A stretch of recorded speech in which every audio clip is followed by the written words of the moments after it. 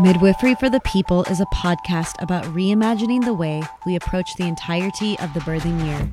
Margot's goal is to combine her radical imagination with her knack for strategizing to bolster the birth revolution and a larger global revolution of feminine consciousness. Midwifery for the People is a production of the Indie Birth Association and indiebirth.org. No material on this podcast should be considered medical advice. Birth is not a medical event. Now here's your host, Margot Blackstone. Hello everyone and welcome back to another episode. And I think this is the first time I've had somebody return to the podcast, which I think is pretty cool. We have returning guest Jennifer Sommerfeld, and I'm super excited. We're going to have a conversation that is different than our last one. I'm sure it will be just as good, if not better, though. It's the episode that we did together previously is one that I refer to a lot here at Indie Birth and that people have found a ton of value in. And so I'm going to ask Jennifer to just give a brief introduction in case you don't already know who she is. Yeah, sure. So thanks for having me back on your podcast. I love what you're doing with Indie Birth, and it's a real pleasure and honor to be here and have this conversation with you. For those of you who don't know who I am, I'm up in Canada.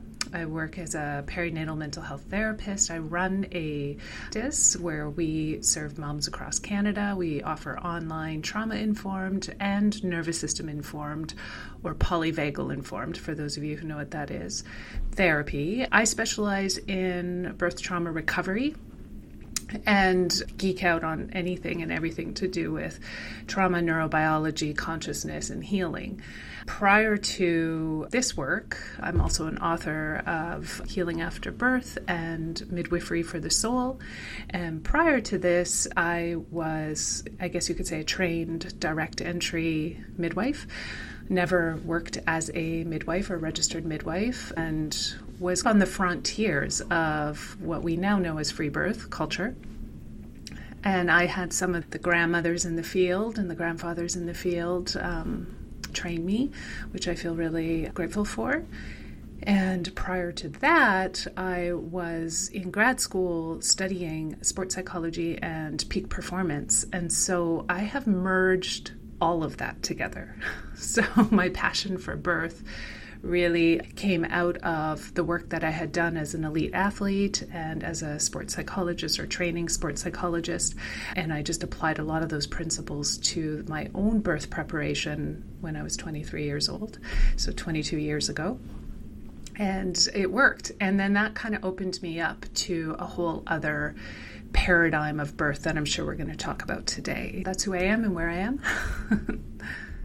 Yeah, that's really exciting. And I guess to give a little bit of context to this conversation, it's coming from you reaching out after I had sent out a recent post where I was talking about birth celebrities and the rise of, it's so hard to even find the words sometimes.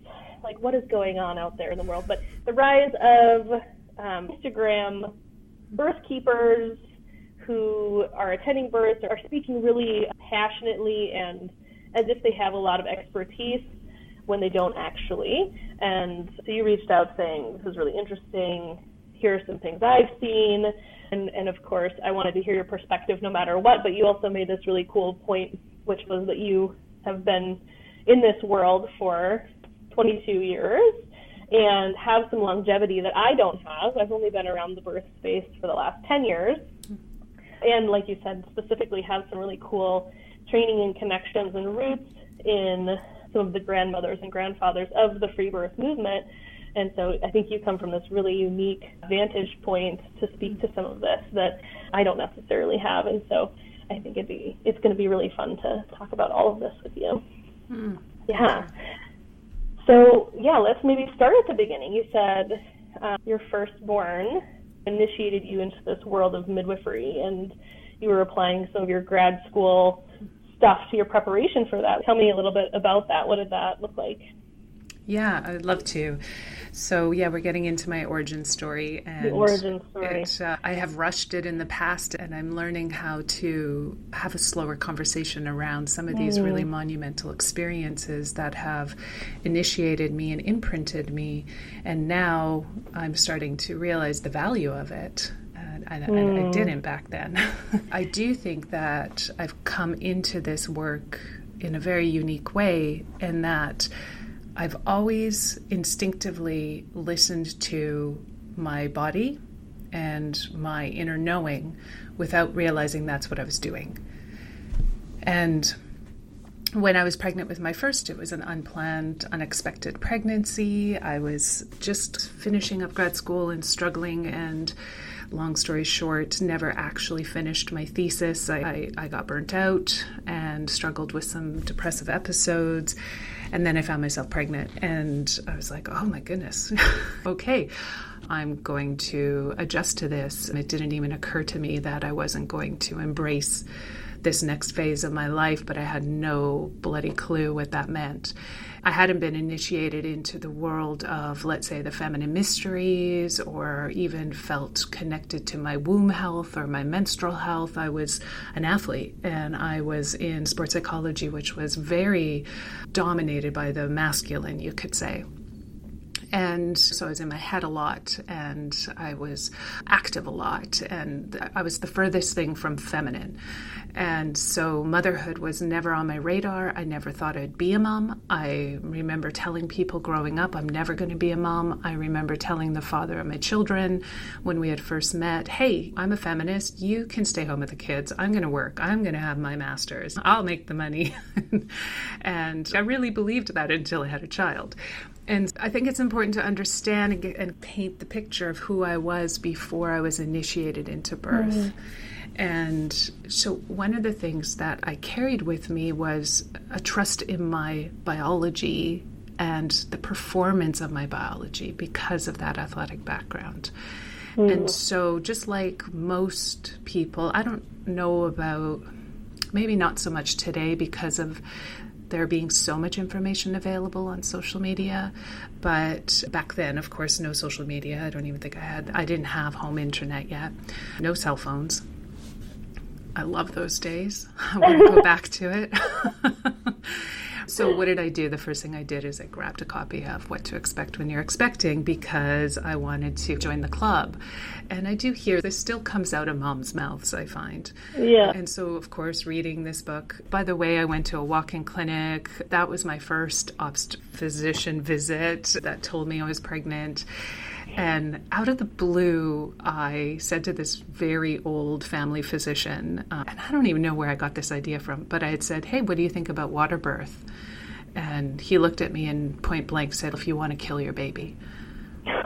And oh, wow. Yeah, and the reason why I tell this part is because it's going to come back around. It's important to pay attention to what imprints us, and we're really impressionable, especially in those early days, especially when it's new to us.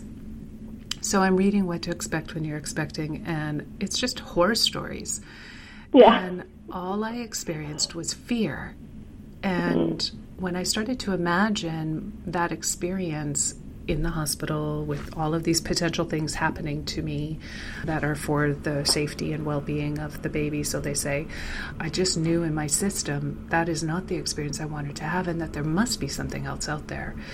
Because the whole book was about not trusting your biology and not trusting this process. And I instinctively knew that. So I happened to already be somewhat in the granola field because I was working in the natural health food store. And I was a foodie since I was 16. I was a vegetarian and I liked healthy food. And so that kind of bridged those worlds. And in that food store, there was a copy of May Gaskin's, her Spiritual Midwifery. And somebody there said, you need to read this book. I went from What to Expect When You're Expecting to Spiritual Midwifery, to very contradicting pieces of information or literature. I went from the horrors of what could happen to orgies and psychedelic and all kinds of wording that I was quite uncomfortable with at that time. So I got initiated, you could say, quite quickly, just based on the literature I was reading. But again, I knew, although I didn't want to have a birth orgy, I knew that I wanted to have a home birth. There was something about what I was reading in spiritual midwifery that resonated. And I was like, okay, so what's the climate of midwifery where I'm from? So I was in Alberta at the time. That's up central Canada. And at that time, midwifery was, they were registered, but it wasn't regulated, so they didn't have hospital privileges. Okay. So you had to pay for a midwife out of pocket. And you could interview your midwife. And so I did. I interviewed midwives. By the way, I was 7.5 months pregnant. I fired my obstetrician because she started to get mad at me for being a vegetarian and taking a whole bunch of supplements and herbs, and she thought I was just quack. And I was advocating for myself without realizing I was advocating for myself. So I fired them. And wow. And I had no money. We were 23 years old and servers and coming out of school, and it's not like we were affluent to afford a midwife, and at that time it was $2,000 Canadian, and I sold my motorcycle, and I sold my motorcycle for $1,800, and I profited, and I paid for my midwife. And so that's the story of how I first hired my midwife. And now, at that time, I wasn't aware of the different paradigms of midwifery. I just wanted a home birth. And like most new moms who have been indoctrinated with, this is the mainstream way of giving birth, is you go to the hospital and you do all that stuff. I had a lot of questions. Of course, I had questions about safety. What if this happens? What if that happens? And those are pretty typical questions that still come up for new moms who are considering home births. And so I asked all those questions. I felt satisfied by them. And the thing that I had going for me was I knew how to prepare my mind. So much of sports psychology is about preparation of the mind so that you can peak perform. So I decided this birth was going to be a peak performance birth. For those of you who don't know, I was scouted for the Olympics, and I had an injury that prevented me from moving forward. And so I have a pretty tenacious athletic spirit in me. And so I decided this would be my Olympics. And it was, and I struck gold. My first birth experience was incredible. Of course, it's unlike anything I could have expected. It threw me for a loop, but I had a 4-hour labor. And that's pretty unheard of first time around. Amazing, yeah. And I just still to this day, as I'm telling this story, I remember it. I can feel it in my body. I know where I was. I know what room I was in. I know what house I was in.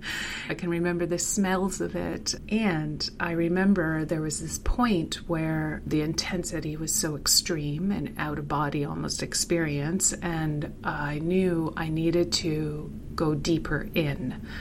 And I knew I needed to get a grip on my mind and my fear. And so I just started to repeat a mantra intuitively. And I just, with every breath, went deeper into each contraction until the point where everybody around me just disappeared. It didn't matter who was there. And because the birth was so quick, my midwives actually didn't have any opportunity to intervene in any way aside from assist the delivery. And as my son was being born, and I tell all my kids their birth story on their birthday. As my son was being born and his head was emerging in water, I said to my midwife, "Is he going to die?" And she looked at me and she said, "No." And I said, "But that whole imprint came in of that doctor that initially said that." And I said, "But will he breathe?" And she said, "No, they're going from water to water. It's totally safe. He's fine." And I got over my fear, but that fear showed up, which I talk a lot about when I'm working with moms, because we don't always realize what we're being imprinted by when we're listening to certain stories and how they might show up in our birth experience. And it's not necessarily that we have to prevent them from showing up. That would be great. But we need to know what to do with them if they do show up. Yeah, so that was my initiation. As soon as he was born, I felt elated. I had all the beautiful juices of the hormones running through me. And I declared that nobody's taking care of my child but me. So there's no way that I'm letting my husband stay home, and I'm going to go back and do my thing. This overwhelming instinctive nature to take care of my offspring absolutely floored me, because it was very much in contradiction to what my personality was, to what I had always thought growing up. All of a sudden, because I believed that I had an instinctive birth experience where my hormones were intact, this natural behavior just came out of me. And that was there the entire time. So that is the birth that initiated me into the world of what I say human rights in childbirth and midwifery care and alternative birthing practices, and then eventually into undisturbed physiological instinctive birth, and then eventually into the free birth movement, where I was learning how to hold space for those moms. So I'll just pause there for a moment, because there's a lot more and I could just talk for hours. That was really beautiful. Thank you so much for sharing that with us. Like, I think there are so many nuggets of wisdom in there. And before we even hopped on and we were just conversing by email, like, the origin story, I think like you even maybe directly said, not knowing in the moment the importance of all of that and what it might turn into, and here 22 years later, like how profound and cool those memories and that story really are. I have to know what sport. Oh yeah, I was a fastball player. Volleyball was my love, but the sport that I went somewhere with was fastball. I was a back catcher, so I knew how to squat.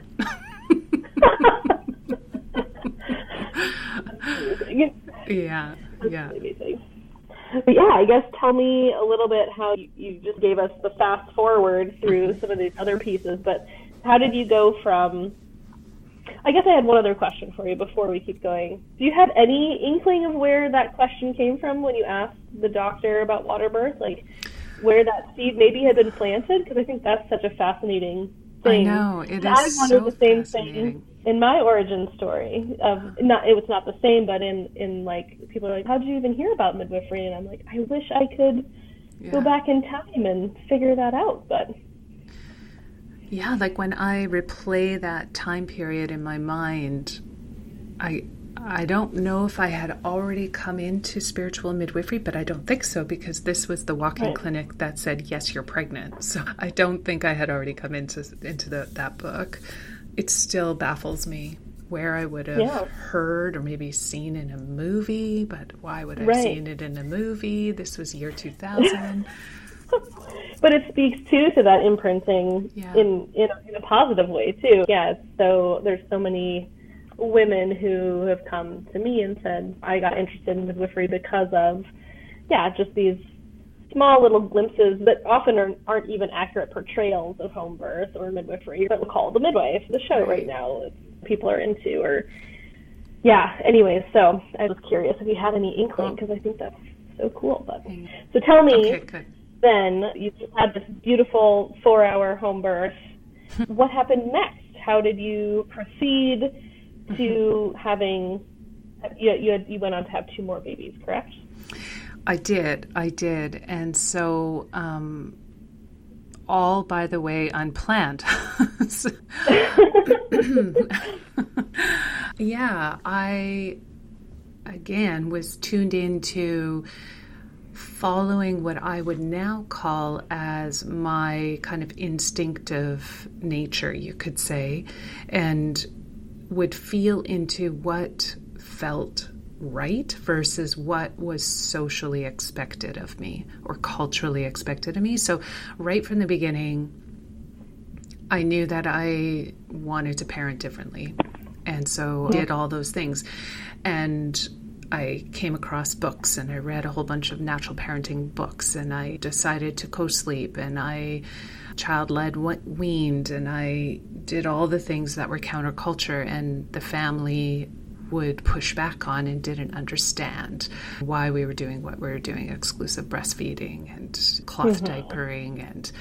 And one of the things that I think shocks people is that my children have never seen a doctor or a pediatrician. So I even was radical in the sense of, why do my kids need to go see a pediatrician unless they're really sick and I can't deal with it? So Totally. as a community of moms, I did meet a community of moms. We just took care of our own children, and it was really incredible. And I look back on those days, wow, what an opportunity that we had in a time when we had a bit of freedom to be able to do those things. So yeah, I was pretty radical, but didn't realize how radical I was. I was just listening, I guess you could say, to what intuitively felt. That included coming across books, like books about the educational system, and then choosing to homeschool my children for as much as I could. So that naturally lends towards also getting into birth work and midwifery care and childbirth education and childbirth advocacy. All of that kind of got lumped together. It wasn't until I was pregnant with my second, so this was 2001, the Twin Towers, 9/11 happened, and we relocated back to my hometown in Manitoba, and again, I had to hire a midwife at 8 months pregnant, and with my second, and it was during that time that I met my still friend, all these years later. We decided to open a parenting, pregnancy, birthing store. So we opened Earth Mother when I was pregnant, about a month. Okay, no, hang on. We came up with the idea when I was pregnant. We opened it after I had given birth. Okay. So we opened a brick and mortar store with literally like $1,200 to each of our names. I still laugh at it. And we became this community hub for alternative parenting in Manitoba, 2001. So go back in time, we were about 10 years ahead of the curve. Yes, like we designed a wrap. People weren't wearing wraps yet. So we really missed out on the trend. We should have waited. But anyways, that was called Earth Mother. And then through Earth Mother, we started to take training to be a doula. So that kind of, we would bring educators in, we would bring prenatal yoga instructors in, we would bring people to teach childbirth classes into the store, and then we started to take our own training. And so I, at that time, first trained with Dona, because that's what you did, and then I realized, and then I realized, oh, this is lacking. This is really dry. This is not the kind of doula work I want to be doing. Yes, no, not insulting Dona, but it just wasn't my cup of tea, wasn't for me. And so then I went on and trained with Gloria LeMay. And so I don't know if any of you in America knew who Gloria LeMay is, but Gloria was a pretty well-renowned radical midwife here in Canada and BC who bucked the system and decided not to be registered as registration was coming into form as midwifery is becoming more professional here in Canada. And so we trained with Gloria, and of course it was like, yes, this is what we're looking for. And I say we because my business partner and I were together, so we did a lot of that together. So trained with Gloria, came back and started to attend births, kind of Gloria LeMay style, which, by the way, is very hands-off, very undisturbed. And little did I know that Gloria was not liked by the registered midwives. So this introduced me to the politics of midwifery and sent me down the rabbit hole of understanding the whole political platform when it comes to all the different ways in which midwives become midwives. And it was like, oh my gosh, can we not just simplify this? So yeah, sure enough, all the support that we were receiving from the local birthing community and home birthing midwifery community just stopped overnight, because we had trained with Gloria. And so now we were blacklisted in Manitoba as being dangerous birth attendants, or doulas. Sorry, we weren't even birth attendants. We were just doulas, and we were really advocating for moms to basically get the support that they needed to have as much of an instinctive physiological birth as possible.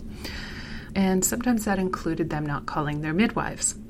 And so you could imagine that didn't go over very well. So that was Manitoba. I was young. I was 25 when I started to do that. I had 2 children and thought I was an expert.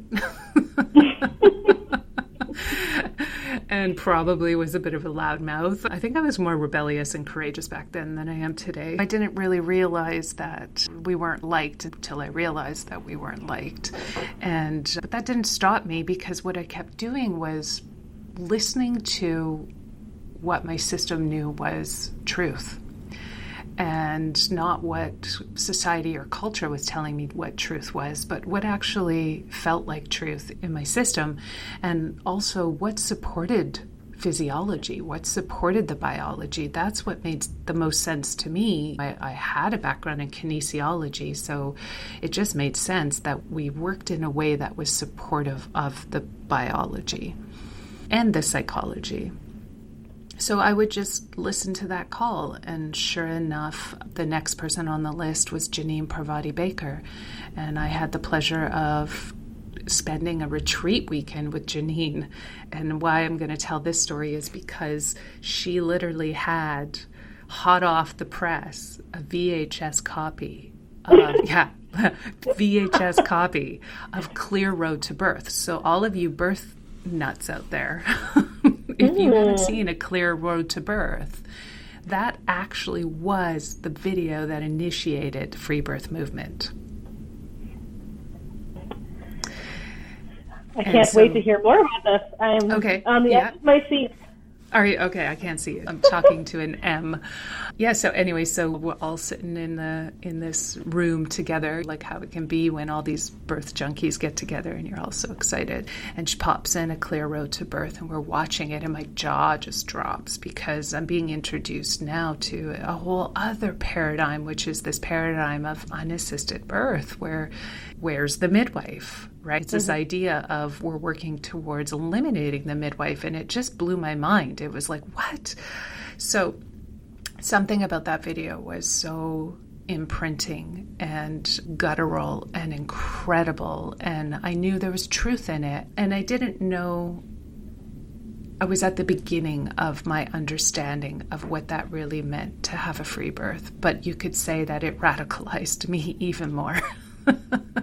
So I'm gonna bless and blame Janine Parvati for that initiation, and bless her soul. Yes.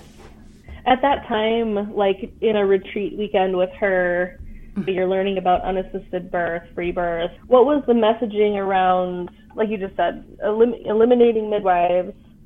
Was she still attending births at that time, or she was really switching gears? So I remember Janine's, she was wild, and I loved her character. And I remember her saying with passion that if you bring fear into the birthing room, you're disturbing that space, and you need to go check yourself. And she was a real advocate and radical when it came to talking about how most of the midwives are trained in a fear paradigm.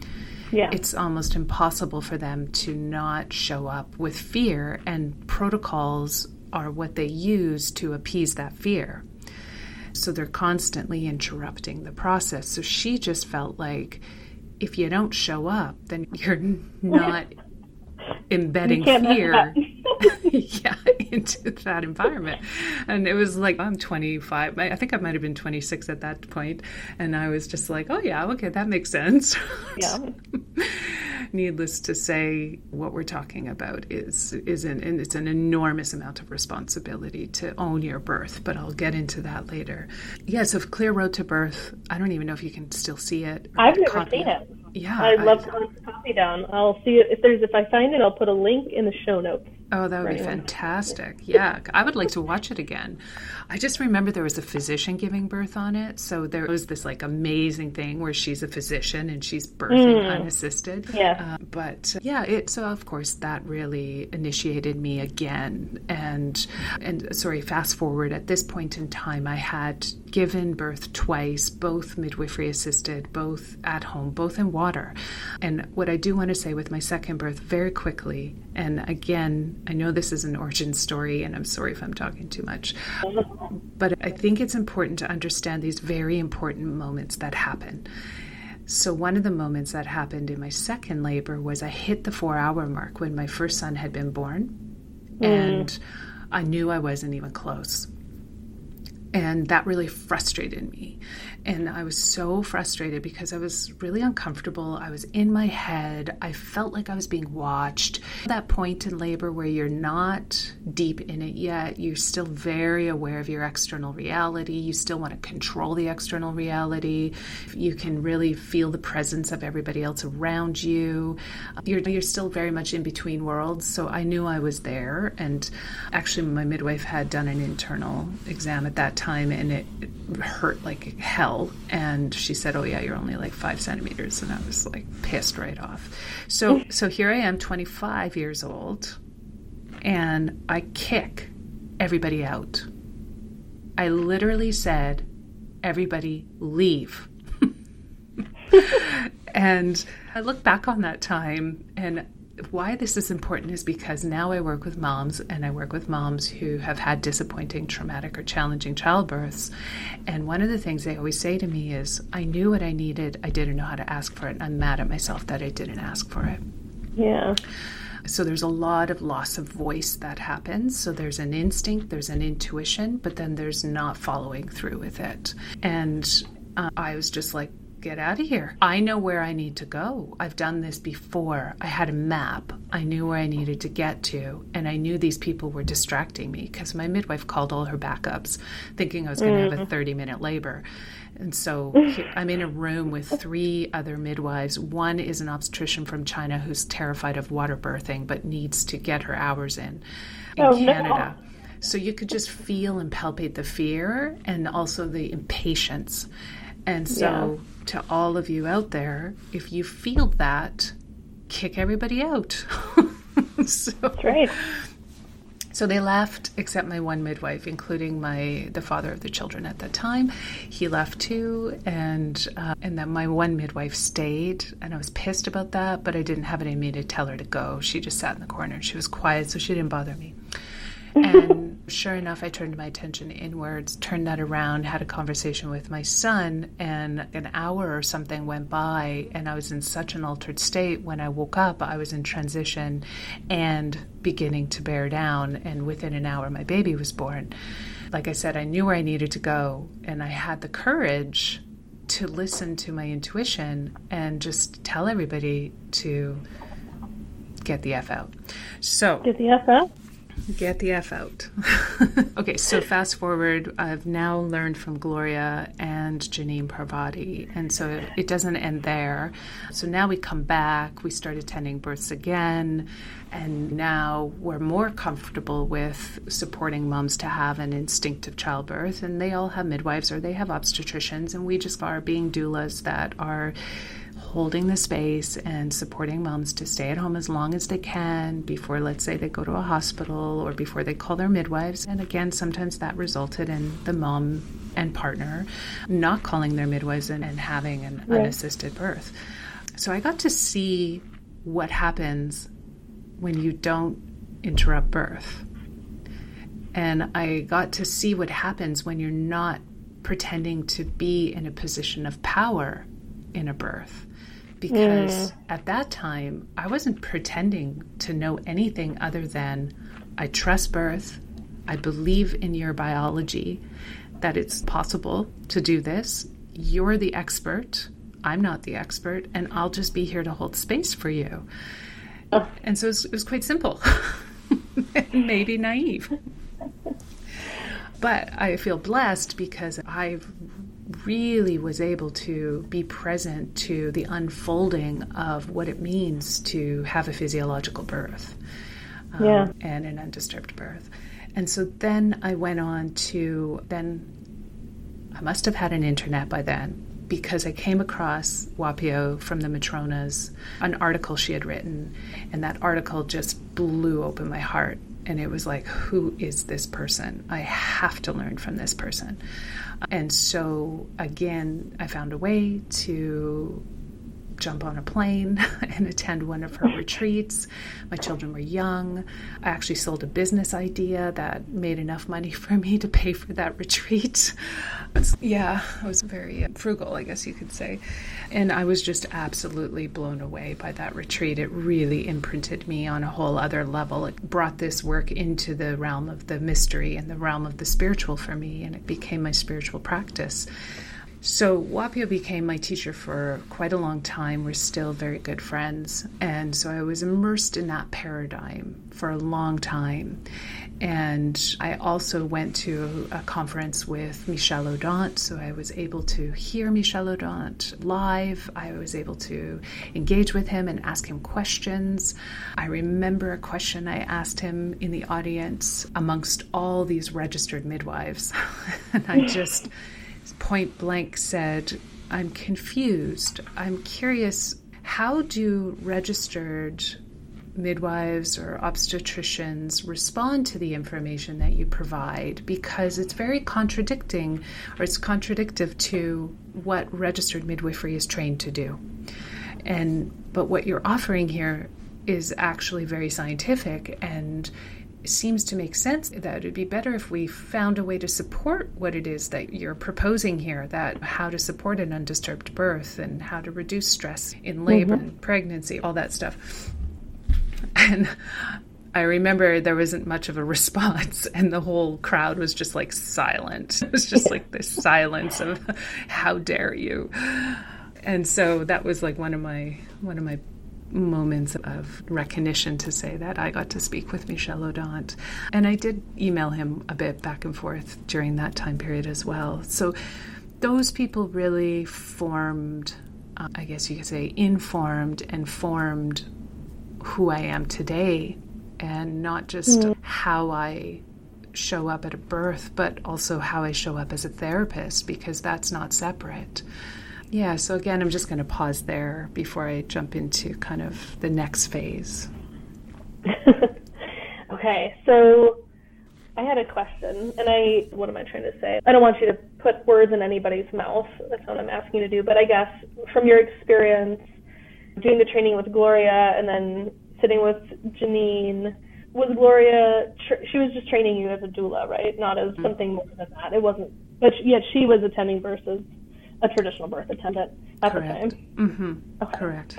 Just making sure I have the history there clear. And Janine had been attending births in the midwife-ish capacity and was moving towards not. That's and right. Instead, okay. Yeah.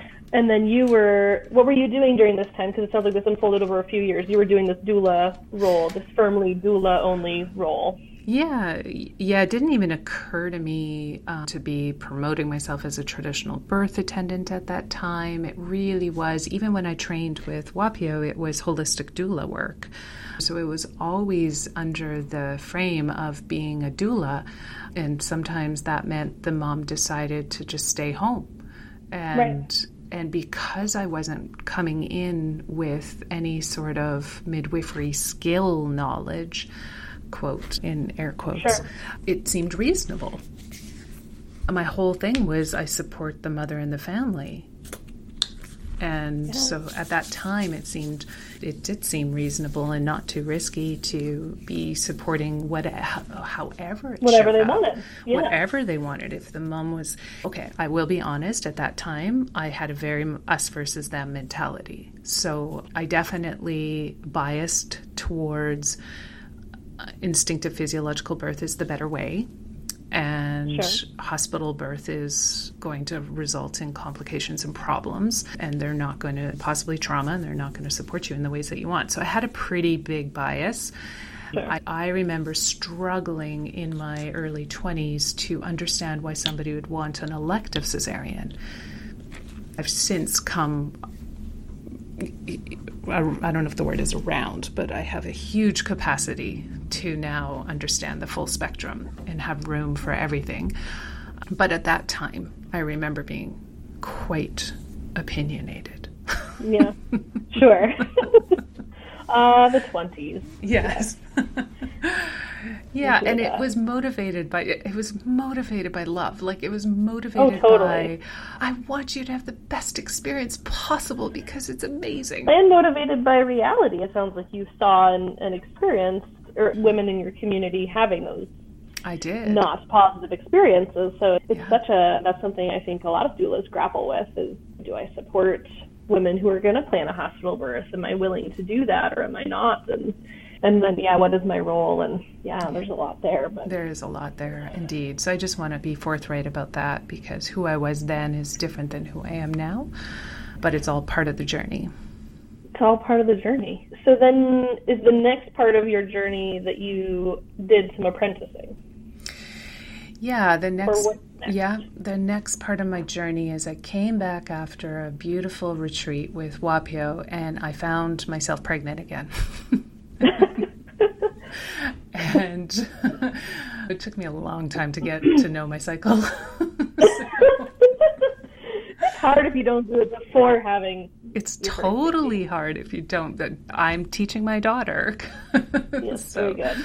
Yeah, I have a 16-year-old daughter. So anyways, I came back, got pregnant, and was very much, hey, now I'm going to have the free birth. Now I'm like really enmeshed and immersed into this whole birthy culture, and this is going to be like my birth. Pinnacle. Yeah, so my ego got wrapped up in that birth and that pregnancy more than my other two, I have to say. Like, when I look back on it now, I see a huge difference. And that was because I was being so molded and shaped by this paradigm, this emerging paradigm. And I loved it. And I loved what it stood for. And I really wanted to be a part of it. And I wanted to have that kind of birth. And also that was like when orgasmic birth was just coming out too, I think, around that time. So there was this whole movement. And I... Okay, you tell me if we're going too deep into all of this, but it is a good long story. I also, just pause there for a moment. Yeah, so at that time, I invited Wapio to come to Canada to train a bunch of us in the paradigm of, she didn't call it quantum midwifery at that time, she emerged into that, but in the paradigm of alternative midwifery care, you could say. Okay. And beyond the doula role. Yes, now it was, let's do like a year-long program. And I filled her class. There was, I think, 13 of us or something who were going to take this program. And she was going to be here, and I wanted her to attend my birth of my third. And lo and behold, in May, they turned her away at the border. And they discovered some equipment, and they considered her to be practicing medicine without a license in Canada. And it was a huge shit show. And this was May. My daughter was born in July. And I was absolutely devastated. So I wanted to have a free birth, but I really wanted my teacher to be at the birth. So my fellow sisters, they were doing my prenatal care. I was doing my own prenatal care. I occasionally saw a local granny midwife in the community who did some prenatal care, but I didn't really do a lot of prenatal care with my third. And it was very free birth. Like, it was like, I'll just do prenatal care if I feel like it thing. And then so when Wapio was turned away at the border, I was crushed, and it became really real that I was going to be birthing alone. And I do think I want to tell this story because I think it actually connects to what you and I were brought together on about. So there's a difference between birthing alone and free birthing. And I had to come to this to really understand it. There's a difference between the ideology of free birth and the idea of free birth. And Wapio would often say there's a difference between ideologies and ideas. And I would spend a year just contemplating, what does that really mean? How does that show up in my life? And what I realized was I wanted to have an undisturbed birth. I wanted to have a wise birth keeper in my space. I wanted to be nurtured, tended to, loved. I wanted to be seen and witnessed in my power. And when she was removed and could no longer be present for that, I realized that I wasn't going to have any of that. And I felt a gaping hole and a massive amount of responsibility land. And so now I have a couple months to prepare for the reality that I am birthing alone. And I don't have a birth keeper, and I don't and maybe I have my community, but lo and behold, my community actually wasn't there when I gave birth.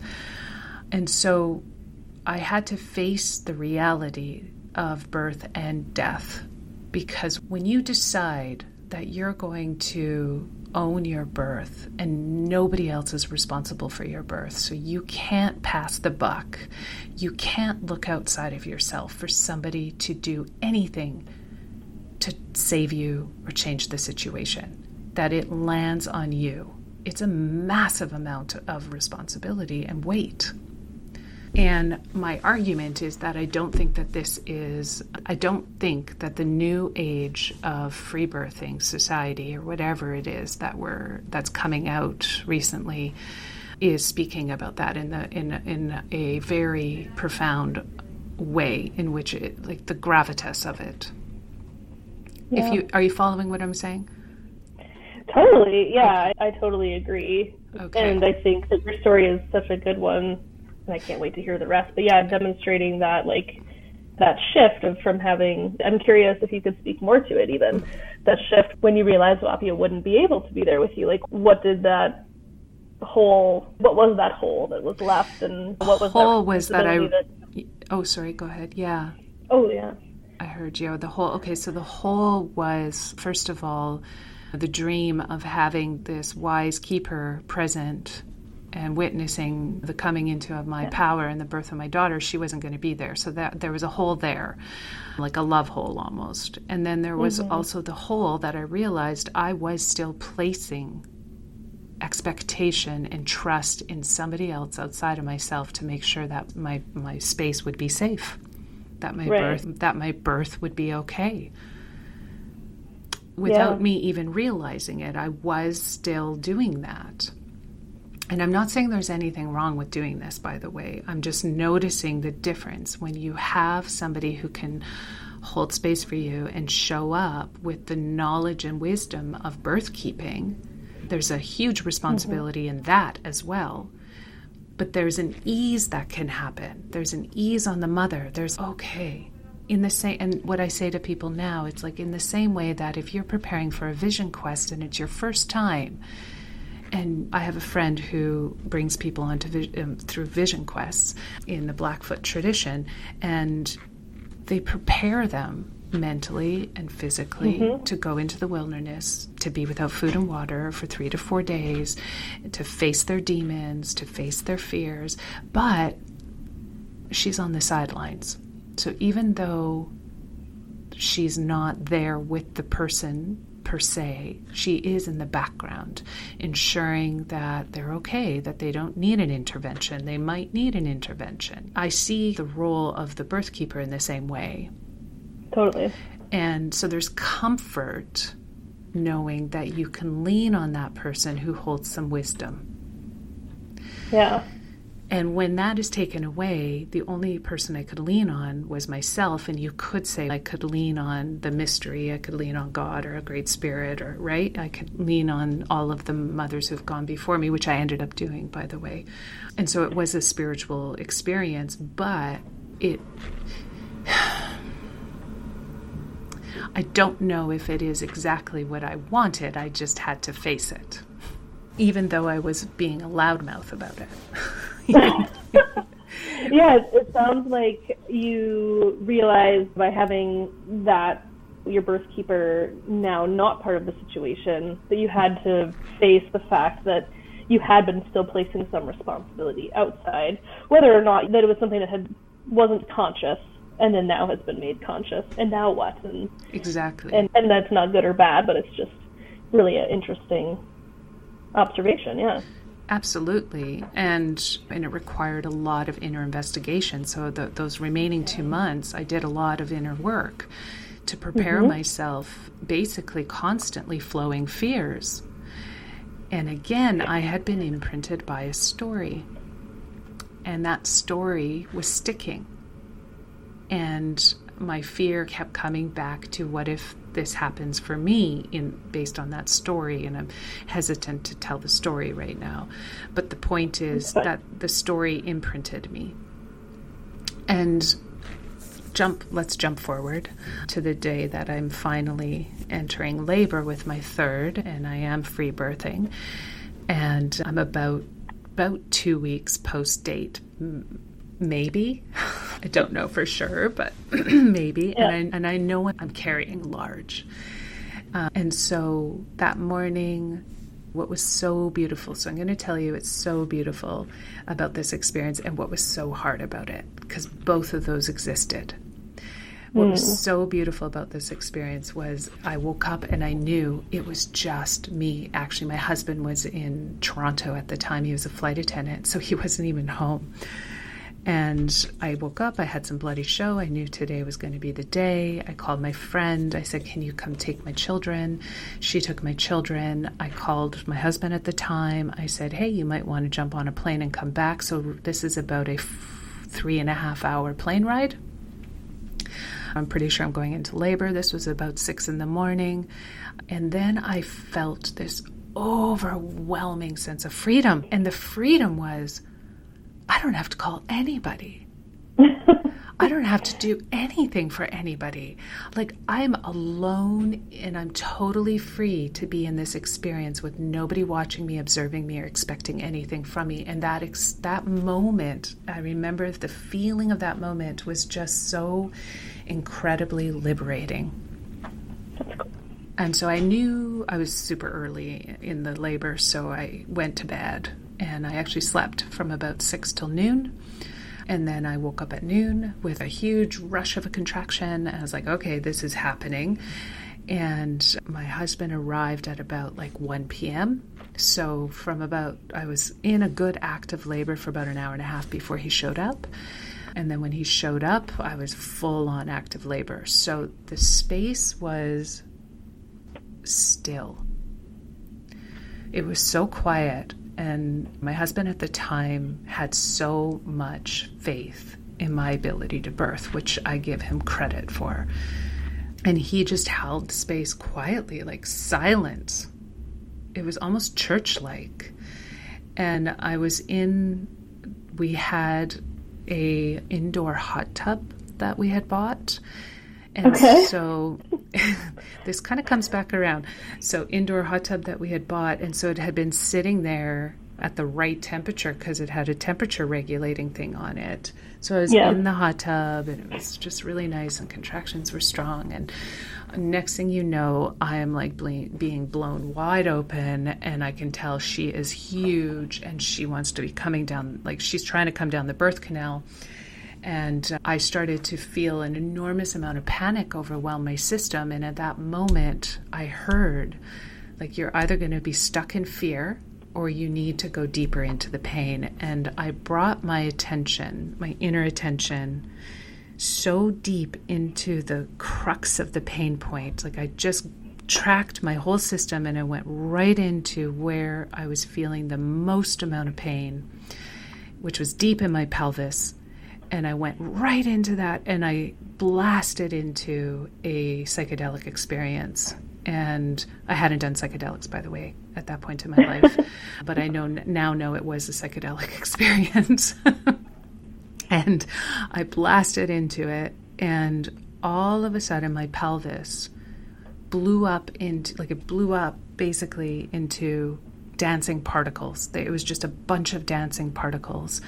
And there was so much space, and it was like stars twinkling everywhere. And in that moment, I understood that we don't give birth through matter. I understood that we birth through the quantum realm, and that matter, physical matter, actually takes on a different form, and all it is space. And as I understood that, how you get those downloads where you just know, her head started to emerge. And her head was emerging. And here's something super interesting. Instead of just being in the instinctive position I was in, I wanted to be in the position that I thought was the best birthing position. So my brain took over, and that compacted her shoulders. The position I went into compacted her shoulders, and we had a bit of a shoulder dystocia freak out. And so I write about this in my book. So I'm just going to throw out a little bit of a trigger warning. I'm going to give you the remainder of this story, which results in a healthy baby. But I just want to put that there in case people want to skip this part. Her head emerges, her shoulders are compacted, one contraction. I change positions, I go into all four, I'm still underwater, two contractions, nothing's budging, and her head has fully emerged. I stand up, three contractions, so now I'm out of water. And my husband looks at me, and literally this was the only thing he said to me the entire time. And he just was like, okay, Jen, you're going to push, and you're not going to stop until she pops out of you. And I took that as, this is serious. And of course, at this point in time now, I'm already being trained more in the midwifery paradigm, so I know more. And I know not a good thing to have her on the perineum for three contractions. So I stand up and I call upon every birthing woman, all my ancestors, everybody, all the universe, all the power of the universe to download through me in that moment. And I pushed, I don't know how to, like the mountain, like I was moving mountains, and literally my almost 11-pound daughter blows through. Pops. We heard a pop. Pops out of me headfirst into the water like a friggin' torpedo. And my husband, or no, actually he didn't. I scooped her up. So I scooped her up. I was like, oh my gosh, you can't go in the water. But of course she went in headfirst. It's okay. So I scooped her up and I sit down, and she's here and very limp. And her eyes open, but she has not taken her breath. And she's just looking around. And now I'm like, okay, I need to call her spirit in. So I call her in and I give her a couple mouth to mouth, over her nose and everything. And she takes her breath and she comes to. And as soon as she comes to, I knew she was here. She just needed to come out of her shock. And I stand up and the placenta plops out of me. So it was like it all came out at once. And okay, so my daughter is born, and why I say it was the most beautiful and scary was that I had this experience of understanding the quantum field and a psychedelic experience, or a DMT experience, that allowed me, that really created the spaciousness for my daughter to emerge. And then my brain took over and my fear took over and tightened up. And that was very scary, but that I knew as soon as she was born that we were fine. Even though in any other circumstance, had there been a registered midwife there, they would have freaked out and probably cut the cord, probably done resuscitation on her in a vigorous way. And we'll never know. I know that not doing that and just giving my daughter a couple breaths turned her around. The remaining of the story I wrote about in my book because I got very sick, and that's separate from that kind of birth experience, but has a lot to do with do not have a indoor hot tub that's sitting at body temperature for a week to give birth in because I got a serious bacterial infection. Oh no, yeah. So I'm just going to pause there because that's a lot of a story, and that required me finding my power without the assistance of anybody else coming in to take charge of that birth experience. On one hand, it's the most incredible experience ever, and I'll never, ever forget it, and it forever shapes who I am today. On the other hand, I grieved missing out on having a space keeper there. Yeah, both. And you just described experiencing both the psychedelic quantum experience and then the being in your head, like within moments of each other. It was fascinating. Yeah. It was super fascinating. Yeah. Visceral. And it was fear. But it was not embodied fear. It was mental fear.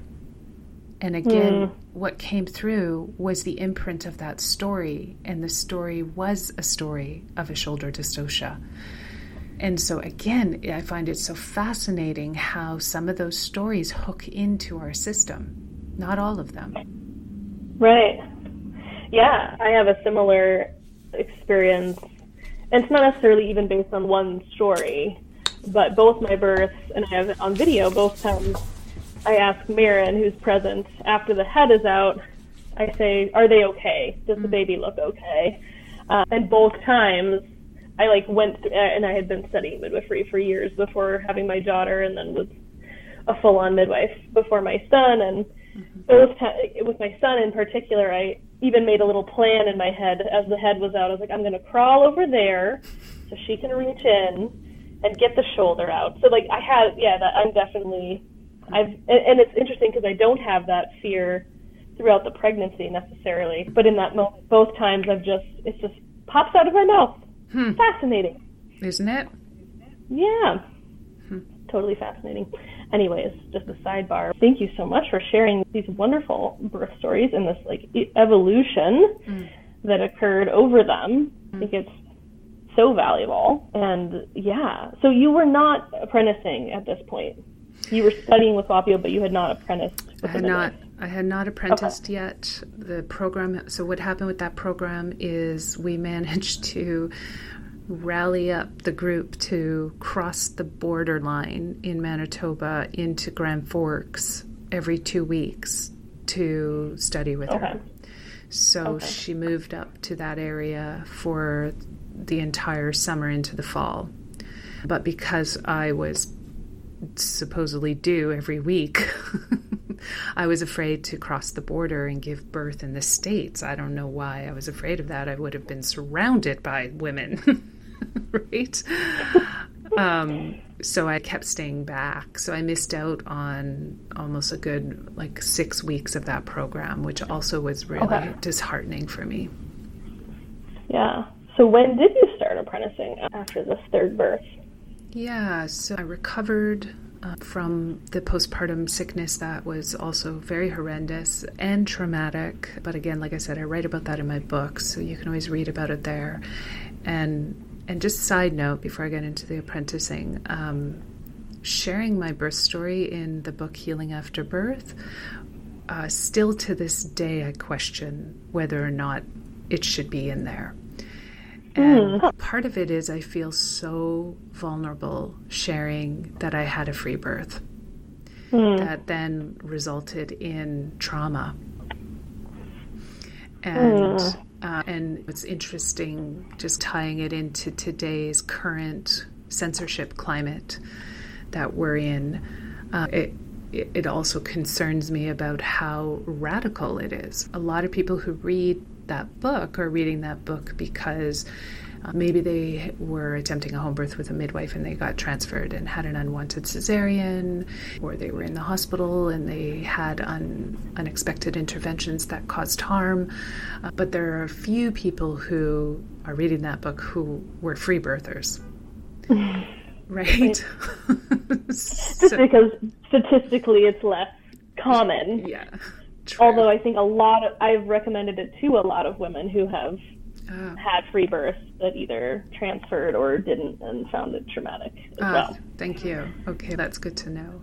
Yeah, so I just wanted to say that it's still a very vulnerable story to share, and knowing that it's out there in the public in that way still to this day makes me feel nervous. But yeah, I started to apprentice after that birth, and my daughter was 1. So we first went down to Mexico, and I did an apprenticeship down in San Cristobal de las Casas. And and that was very challenging. And in the end, I would say it was more like I was a doula than I was an apprenticing midwife. just a really good doula. Really good doula. I learned a lot, though. When I was there weren't a ton of births, but I learned a ton about culture and also what happens when you are attending births in a country where there isn't a lot of fear about legalities or regulation. Okay, yeah. You have a lot more flexibility and freedom to do a lot of different things that you might not be able to do under regulatory body in systems that are regulated. So I appreciated that. So that was my first apprenticeship. And one of the best stories, though, I will say, out of that apprenticeship was how I advocated for a mom to not be transferred, and who ended up having 10-hour quiescence period where she had been pushing for 4 hours and no progress, and basically was told that the baby's not going to be born and her pelvimetry is too small. And I said, look, like, mom and baby are fine. Can we just stop all of this and just let this mom rest and recoup? And mom didn't want to go to the hospital. So mom wanted that. I advocated for that. I became her kind of primary caregiver for that 10-hour period where she basically slept and then woke up, and an hour later birthed her baby. Cool. I love that story. Yeah, so then my second one was at Casa de Nacimiento in El Paso. Yeah, so really high-paced clinical birthing center, and attended a lot of births there as like backup and a couple primaries. And again, it was just so challenging for me to merge these paradigms. I was trained in a paradigm, and I'm coming into another paradigm, and I just cannot rectify it. So I just didn't thrive in those environments, and I knew that this kind of midwifery was not what I wanted to do. I thought I wanted to go back and become a registered midwife, but I couldn't. I just couldn't, because it contradicted everything I understood to be true. Those were my 2 apprenticeships. And then I came back and started to apprentice with birth, where moms would ask for me to attend as a birth keeper or a birth attendant. So very hands-off and really no equipment. And I would often just preface by saying, I'm not here as a medical expert. If you're looking for medical expertise, that's not my role. And transferring care would be the best option. If you're looking for somebody who trusts birth and can support you in that process, that's my role. So that is what I started to do, very underground in a new community and alone, pretty much. And so I'll pause there, because that kind of answers your question as to when did I start apprenticing. Yeah, that, I feel like I have so many questions, but let's see. You were in a new community, you said? Yes, we left Manitoba, and then we went to Alberta, so I didn't know anybody and was now needing to build a whole new kind of, I guess, build up new community, and that was hard. Yeah, and through that process of apprenticing and then coming back, you realized you didn't want to do the registered midwife thing. Yeah. And so this other, what were you calling yourself a birth keeper? I think at that time more of a free birth attendant or traditional birth attendant. Cool. Yeah, or I was always in conflict about it all. I don't like getting in trouble. And I don't like being a rebel, even though I am. Yes, that's a strained experience then. Okay, so you started offering this, and was that your plan, just long term? I guess, tell me more. Yeah, I think at that point in time, my primary focus was raising my children. My secondary focus was my passion to work as a birth worker. Yeah. Continue to teach childbirth classes, continue to attend births as a doula or as a free birth support person. Cool. And continue to support undisturbed physiological birth. That is what I saw myself doing, and was really stepping into that identity. And like I said before, I feel like my ego got the best of me on my third birth, and that ego just carried throughout, where I was really building up this identity of who I am as this like birth keeper person who's radical free birther, blah, blah, blah. And I feel very far away from that person now. And so it was slow going. And of course, because I had already been nipped in the butt a couple times in Manitoba, I really didn't want to be disliked again in another community. So I was very quiet about it all, and I was trying to like be friends with the local midwives and dance around all of that. And so I had attended a handful of births there in that capacity. And then that's where I had my next initiation, which really has initiated me into who I am today and the work that I do today. Yeah, let's talk about that. And I guess before we do the handful of births that you attended in this kind of capacity, I'm curious, and this is something that we've been talking about a lot lately, like, how was that for you? I've never done that. Like, I did the apprenticeship and then switched into the primary student role and then became a midwife. I haven't ever attended a free birth, even though there are clients who've been like, oh, I had a free birth and Margot was there. I'm like, no, that's not how I would describe that. I was there as a midwife. So I guess I'm curious your perspective on before this initiating event occurred. What was that like? What I will say is the more knowledge I obtained, and the more kind of my brain was being or had been taught about midwifery model of care, the harder it was to continue to just be empty and be the doula. Do you understand what I'm saying? Yeah, I really like how you put that. It's hard to not show up with an agenda or something.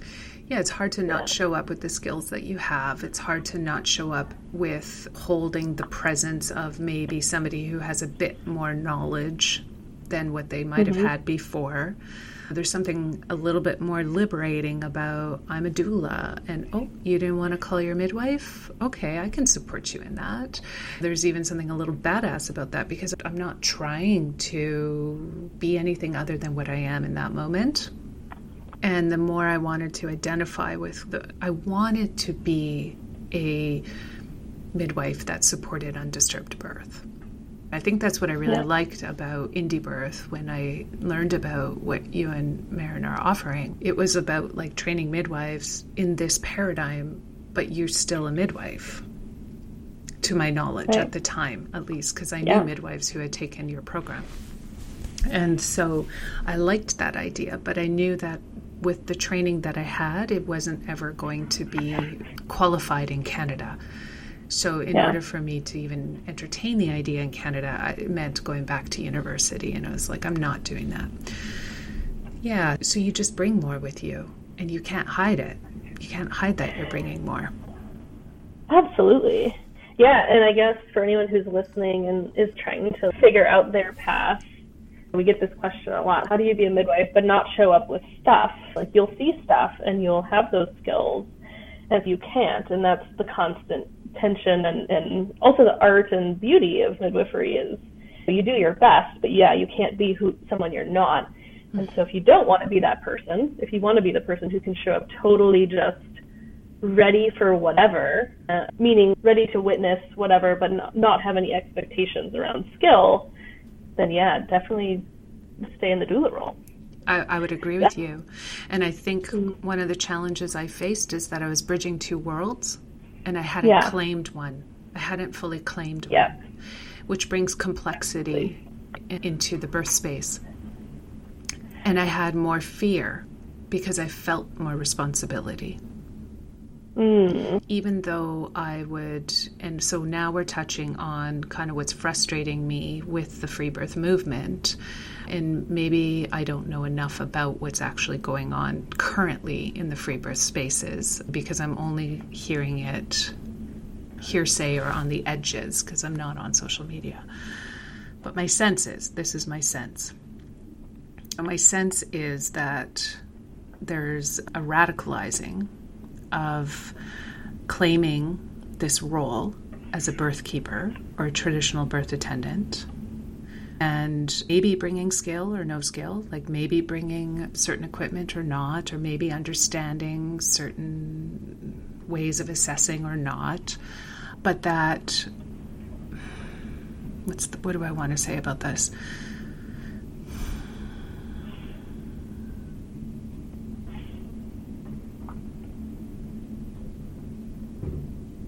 I've just dropped into a blank space, so I need to give it some space to really be able to speak to what it is that I want to say without it coming across as if I'm slamming traditional birth attendants, because that's not at all what I want to do. There's a space for this. There's value, there's art in it. It's shamanic. And I know that. And and I think my concern is I've gone through a lot of initiations, and I haven't even told you the final initiation that really initiated me into where I am today. But it's not, shamanic midwifery is not intended to be something that we brag about or have a big ego about. It's quiet.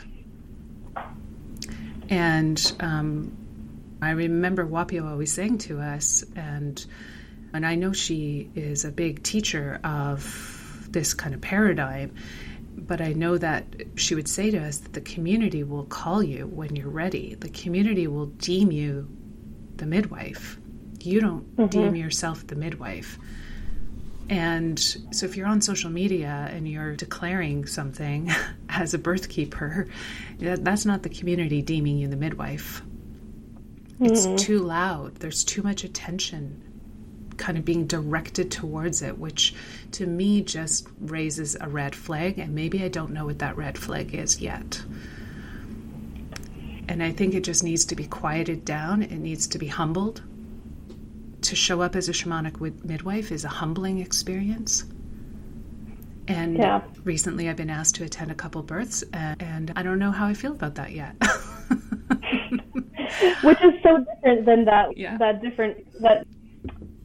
energy that I see out there from birth keepers, or that I hear even from young trained midwives that have done our program who are unlicensed or whatever, like just that over eagerness. If someone asks me to go to a birth, I'm like, hell yeah, I'm going to be there and I'm going to do it. And just the ego piece and like you said, the humbling part, I guess that's one of the biggest parts that I struggle with. Is apprenticeship isn't just about seeing birth. It's not just about seeing complications. It's about that humbling of the ego and the initiation into the mystery around, like, sometimes there are things we can do to affect the outcome for better or for worse, and sometimes there's not.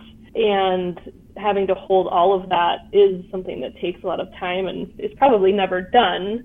And so to go to a weekend training, someone just told me this a few weeks ago on a call. She said there was a weekend radical birth keeper training that I couldn't find the information on it, but she said there were some people near her that had gone to it and came back and have been now offering traditional birth attendant offerings and services after a weekend. And she said she found that really troubling. I said, yes, too. I find that quite troubling, just for so many reasons. Not that, there's just so much to say.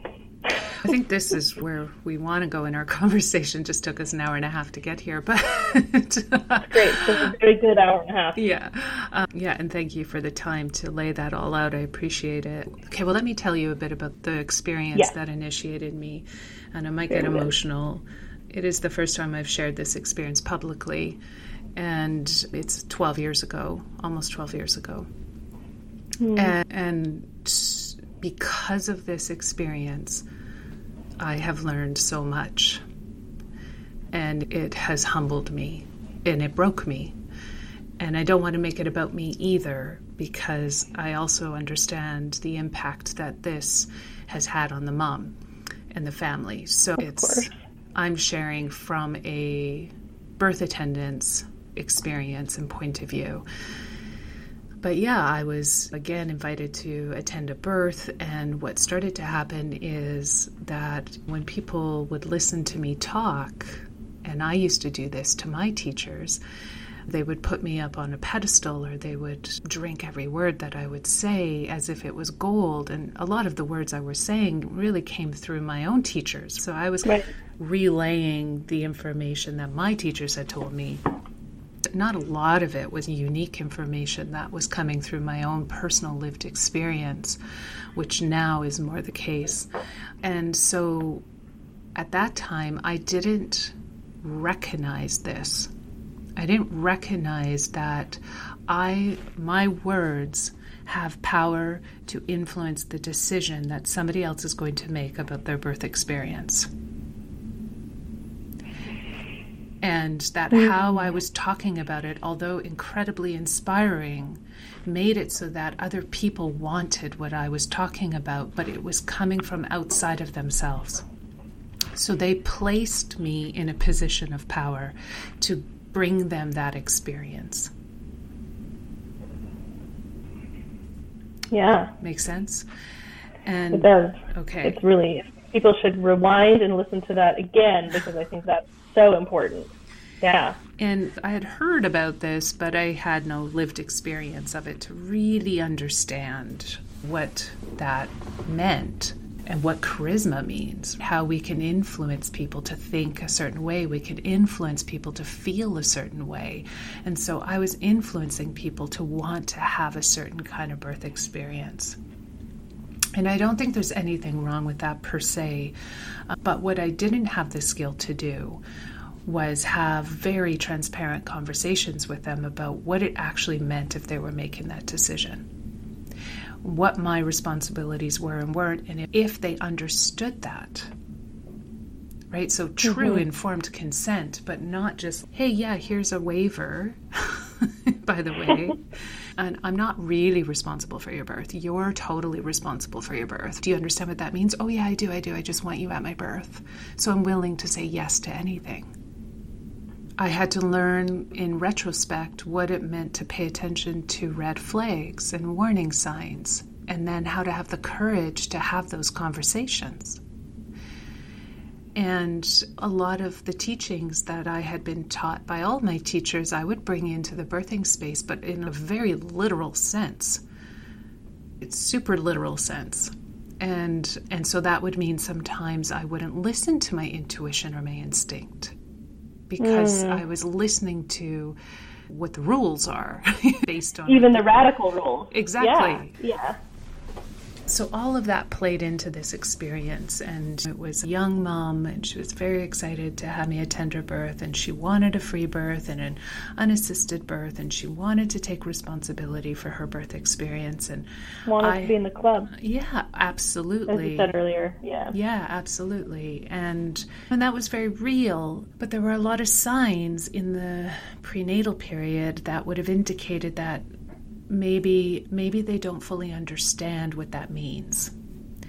And there were some indications that were presenting prenatally that had, and I actually said this, if I was a registered midwife, I would have to tell you to go seek out a second opinion on this, go see an obstetrician, have that assessed. But I leave that up to you because this is your birth and you get to take responsibility for your birth, and they would choose not to. And that's how it would proceed. So certain signs and symptoms were presenting that I knew were maybe variations of normal, maybe leaning towards normal and needing some assistance or secondary opinion. But again, because I wasn't, quote, taking responsibility, I didn't want to impose that because I didn't want to be in a position of power. But the thing is, I was in a position of power. Right. Yeah. And right. So can you see the complications of this? So tricky. It's so tricky.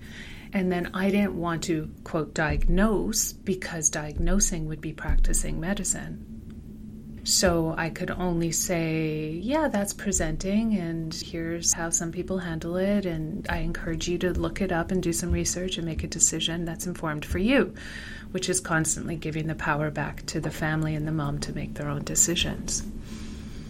But what was presenting was concerning to me, and I was seeking secondary opinions, and I was talking to my teachers about it as well because I was concerned. But I didn't have the courage to say, I am very concerned. Yeah. And I'm therefore uncomfortable to attend your birth. Yeah. I encourage you to do these things. If you don't want to do those things, that's totally fine. This is your birth. You get to make the decisions, but I will not be attending.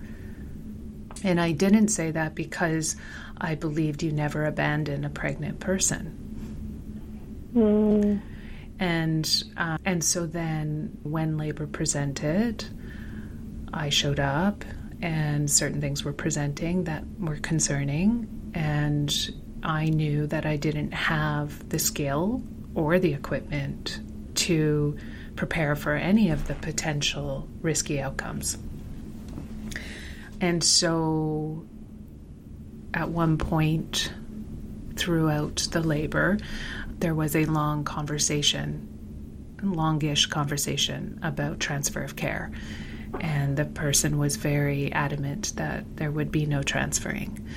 And I went into the fears of that. What about that are you afraid of? Or we just, 12 years ago, so my memory of this could be faded. But my understanding was that we had the conversation and there was no transferring. The person did not want to. And so I said, I can no longer support you in the middle of labor. And that was the hardest thing that I could have ever said to anybody. And I was alone. I didn't have backup. And I just said, I can't support you. I'm too concerned and I'm bringing my fear into this, and I don't have the equipment to handle anything. So I'll be leaving. And the mom knew in that moment that they needed to go to the hospital, and within 10 minutes they were at the hospital and the baby was not alive when they arrived at the hospital. That was the most terrifying experience of my life. And I did not go to the hospital with them for fear of my own liability. Sure. And we can decide whether or not we want to include this in your podcast. And then I stayed back and I had a psychotic episode. I had a psychotic break. I actually didn't know where I was and lost my sense of self, cracked psychologically, imagined having to jump out of a window to save myself for fear of the police coming to take me away. Yeah. I went down every dark rabbit hole imaginable in a very short period of time, all the while cleaning up the space, cleaning up the birthing tub, waiting for them to call me. And that was the moment where my PTSD really started to present itself, was from that moment on. And so there's a longer point to this story, but the pieces too that came out of that was not only was I alone, I didn't have a community, I didn't have a governing body, so I had to deal with the family directly. So I became the target of all the grief, all the rage, all the anger, all the blame. And I held it because I thought that was my duty, was to receive this. And I was terrified. Of course, I was terrified that at any moment I could be turned in to the authorities. Yeah. And I had 3 young children and I was going through a divorce. So it never happened. The authorities never came. And this mother and I have had a handful of conversations since that have been positive, but still frightening for me. Yeah. And they have been healing. I would say those conversations have been healing. They've been very hard. And I still live with it. I still live with it, regardless of the amount of therapy hours I went to. All of that story, yeah. Can I ask how it still shows up in your life? And maybe this would be a third podcast we could do together. Yeah, I have a story too, but okay. I'm curious. I never felt safe in that city ever since. That entire extended community that I was a part of really turned on me.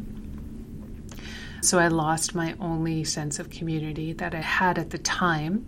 So that was devastating. I completely abandoned birth work. Ironically, I went to a birth 24 hours later as a birth attendant, and it was just like straightforward. It was just like, I was like robot mode. And I barely remember those people. That's how much I was in such a traumatic state at that time. I think about it often when I'm asked to go to a birth. I'm terrified to attend a birth still. I worry every time I get public. So anytime I'm in the public realm, I worry that something will come back to haunt me. I worry about writing the public things that I've written. I worry about the work that I do.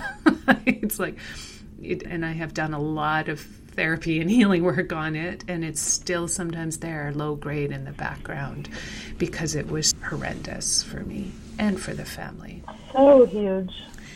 Yeah, being alone, not having community, not having a buffer, not having a college to mitigate for you. So now, even as a therapist, I'm always worried, will I get in trouble? There's that. I know what to do to turn it around, but it shows up, right? Yeah. Yeah. What it did do, though, is it initiated me into questioning every single thing I had been taught, because it broke my paradigm. I felt completely betrayed by the paradigm I had been trained in. I felt betrayed by my teacher, and Wapio and I have worked through that. I felt like I needed to question every teaching. And what I found is that at the core of the teachings it was truth. The teachings weren't wrong. They were still true. And they were still my spiritual guide, which is Midwifery for the Soul, talks about that. And so to me, it initiated me to really hone in on what is true and understand these teachings at a whole other level. Yeah, super level. Yeah, so I'm absolutely grateful for the initiation, and it keeps me humble in the work that I do. It opened me up to question everything that I understood about birth. It has allowed me to be very compassionate to every mom's birth experience, regardless of where they gave birth and what it looked like. It helped me understand that there is no one paradigm for birth. That birth is transformative regardless of how or where or with whom. It is an initiatory experience, whether it is within the undisturbed paradigm or whether it's in the medical paradigm, if you want it to be, right? It's an initiation, and it also makes you face death. And we're a death-phobic culture.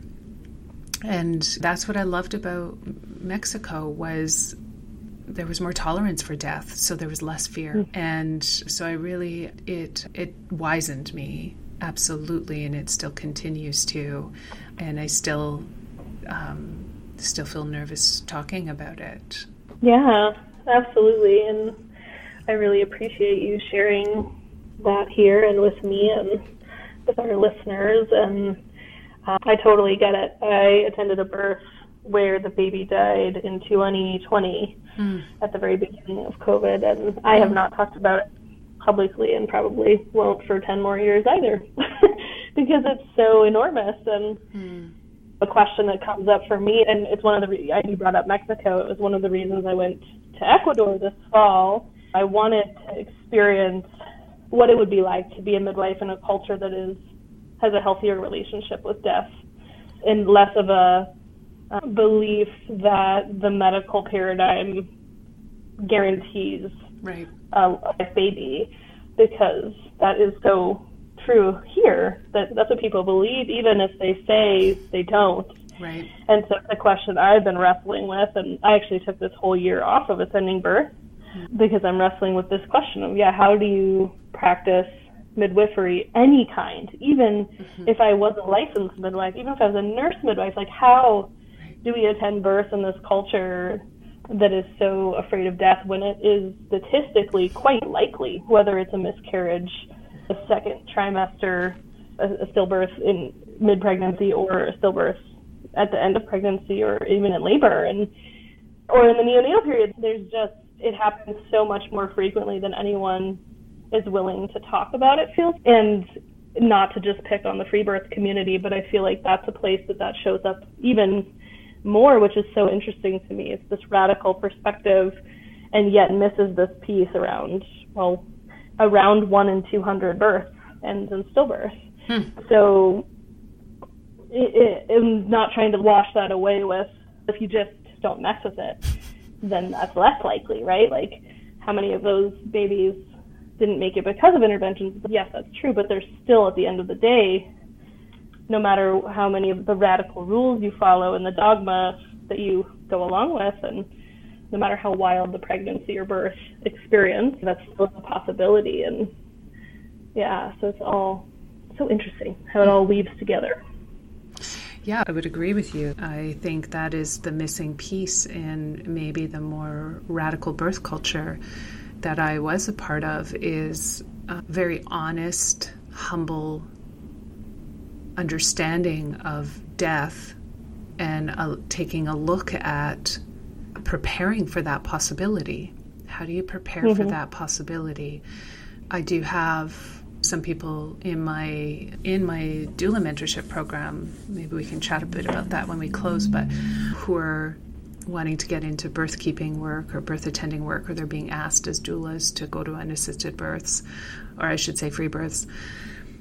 And I said, first of all, know the law, talk to a lawyer, know where the gray areas are, know what you're legally can or can't do as a birth attendant or birth keeper. I think it's super important that you really understand that, which is something I ignored, by the way, because I didn't want to be told I couldn't do it.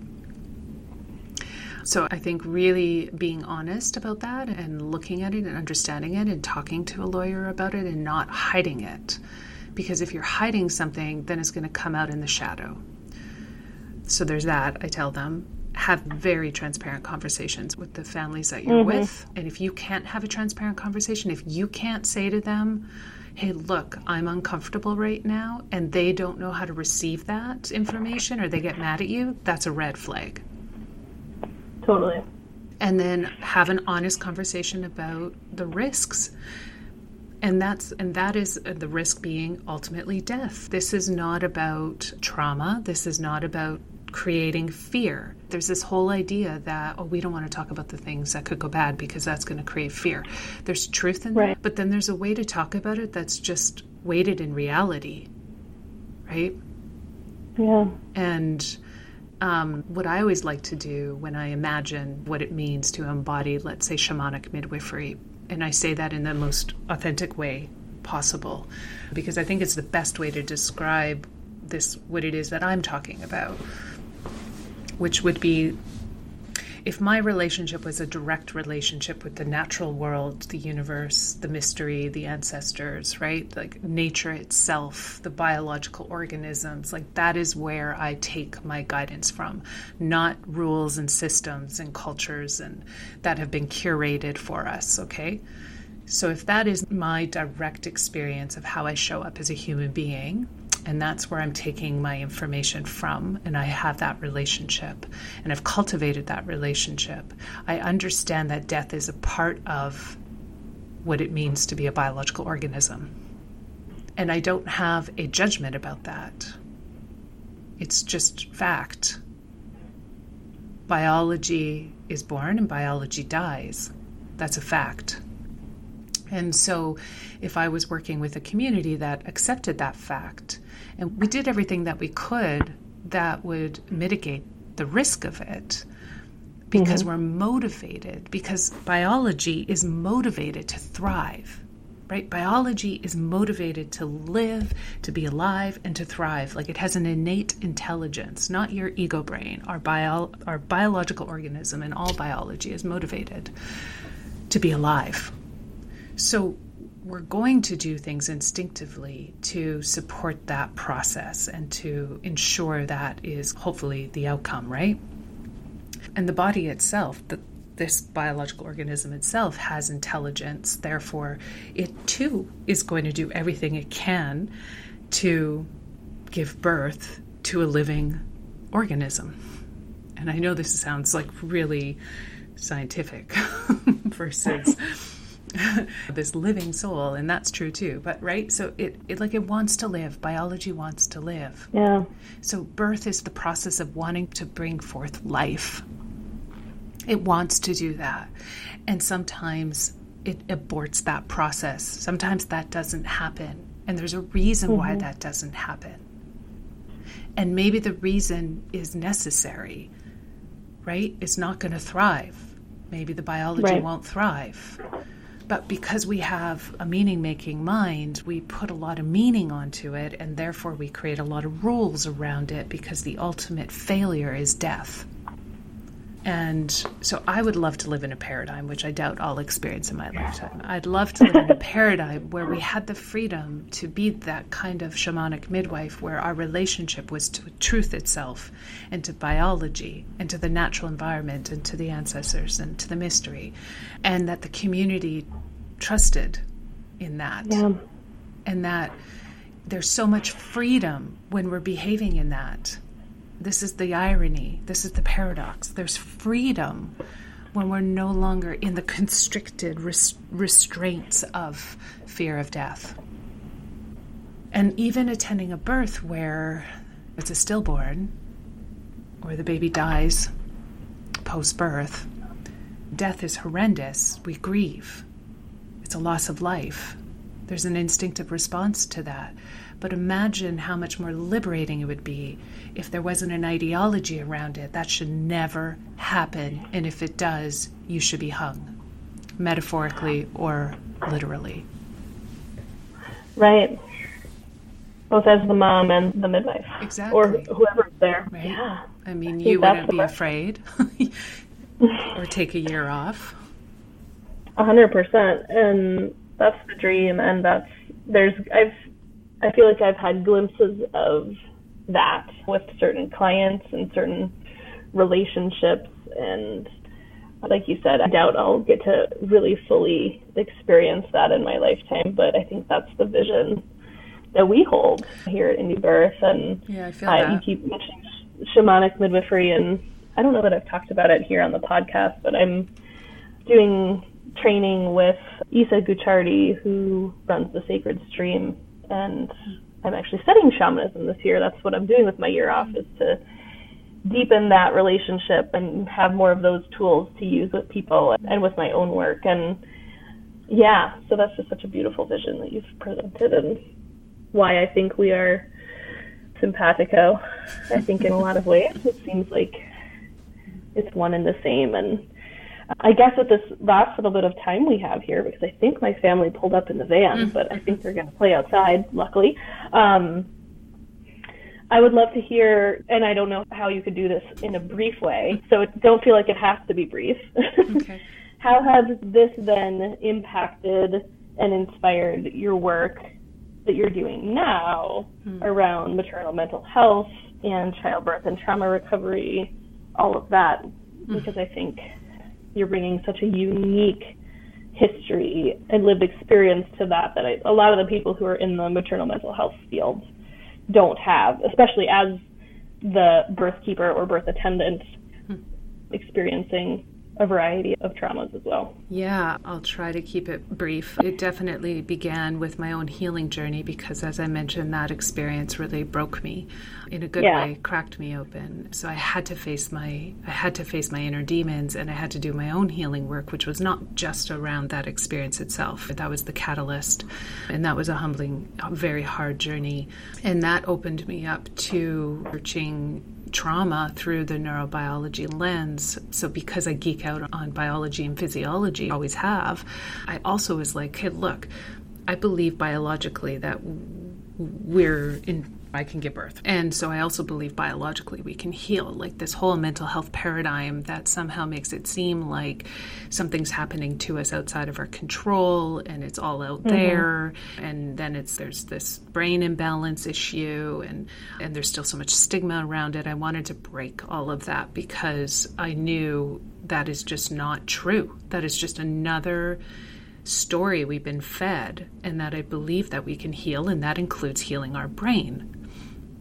And so I just started to ferociously study as much as I could, and applied that to my own healing with my own psychologist at the time that I was very picky about.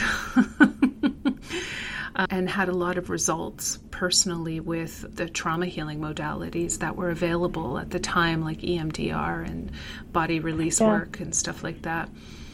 But then I also hit a point where I recognized that that wasn't enough. So that helped with my nervous system and it helped get my brain back online, but it didn't resolve my soul pain. And that's a whole other level of healing, which has then been the second half of my healing journey. And so I just knew I needed to merge my knowledge of birth and my passion around reducing harm in birth. That's always been my passion. It's been, how can we reduce harm in birth? Like there's no reason why women should be being violated during labor and delivery. There's no reason we should be having so much traumatic birth experiences. Right. And so I combined the two, my understanding of trauma and mental health, and then with my understanding of birth work, and then my understanding of holding space, which is really what therapy is, and bringing that into the healing realms. And then that motivated me to complete my master's, which I had never completed back then. So I finally completed my master's so that I could actually be, quote, legitimate to do this work. Having some sort of legitimacy really was important to me at the time, even though I'm still somewhat out of that, on the edge of that. And so that's what brought me here today. And then I needed to write about it. And so obviously I've written a lot.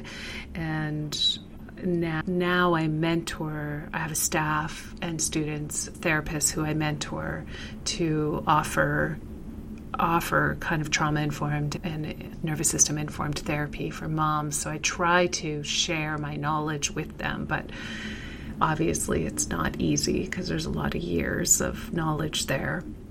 So that I'm not the only one who's offering this. I want to be able to spread it.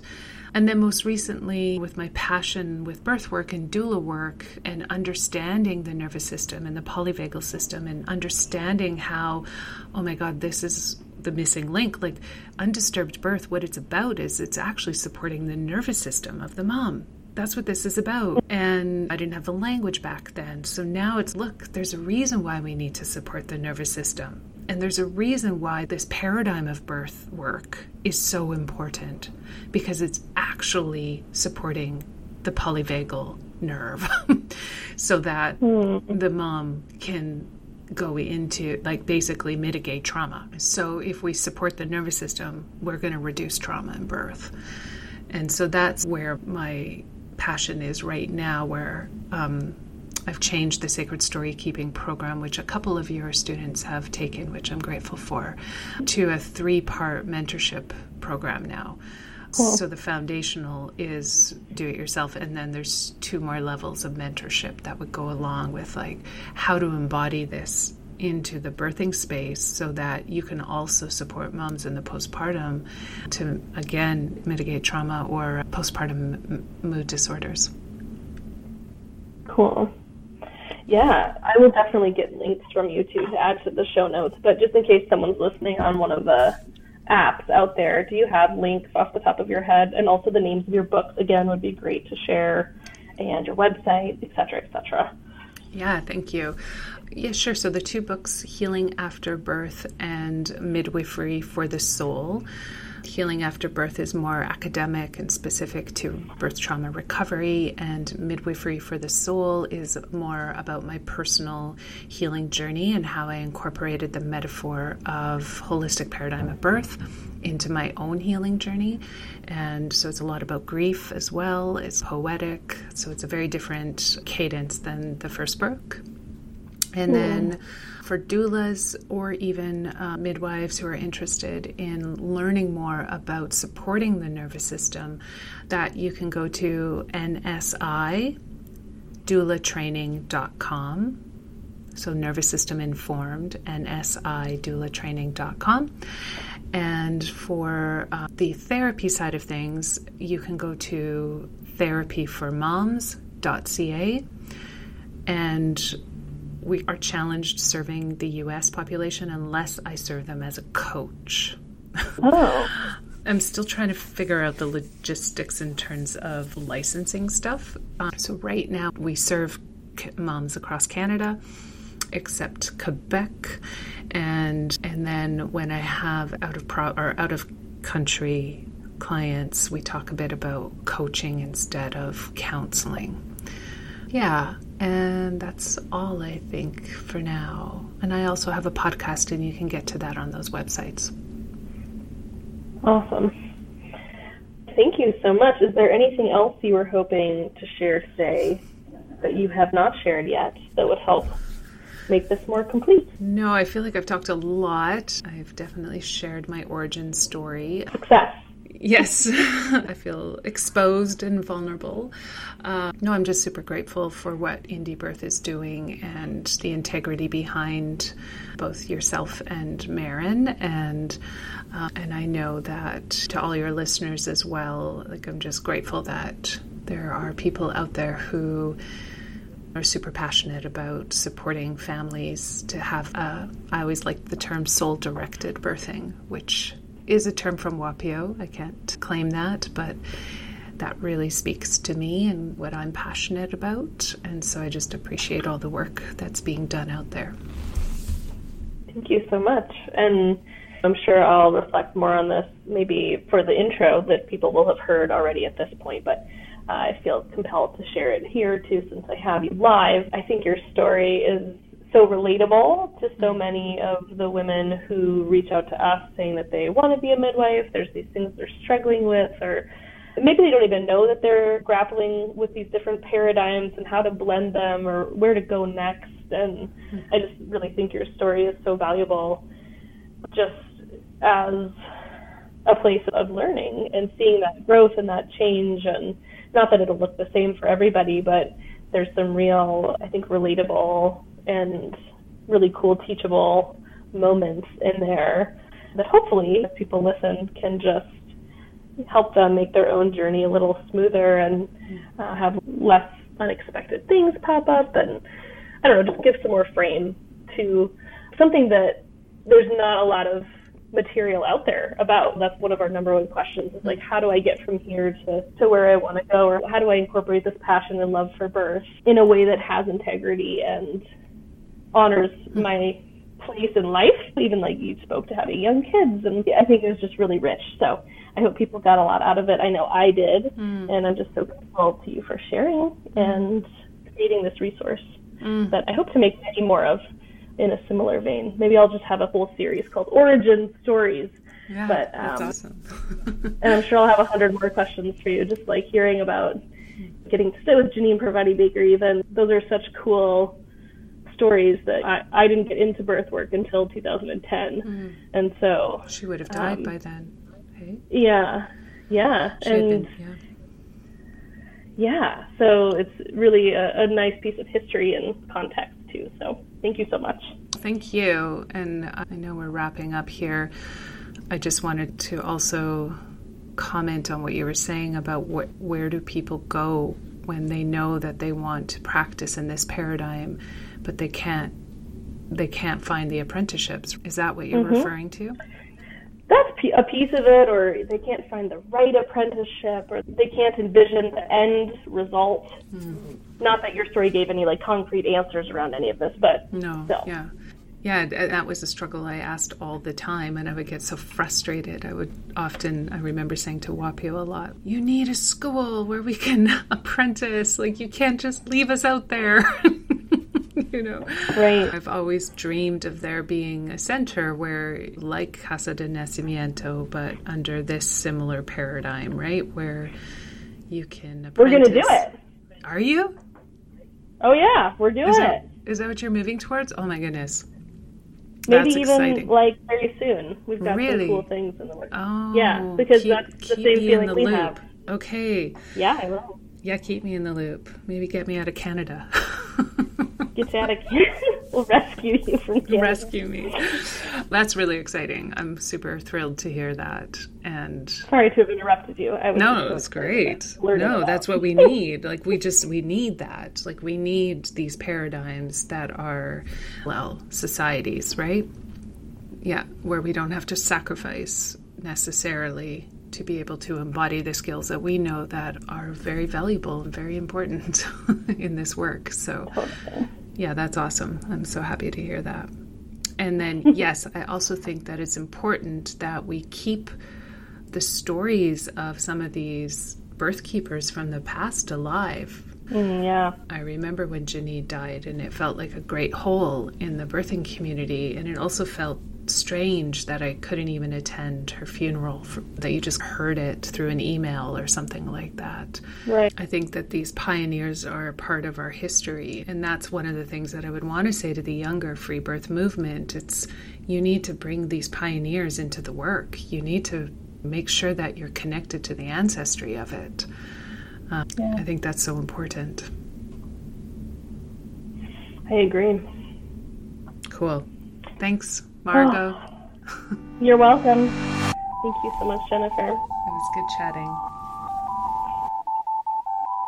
If you enjoyed what you heard, please hit the subscribe button and give this podcast a 5-star review.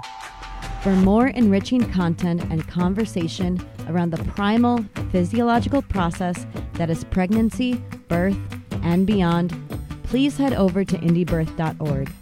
And if you are in the Duluth area seeking prenatal and midwifery support, you can find Margot at duluthmidwife.com. Thank you so much for listening. Until next time.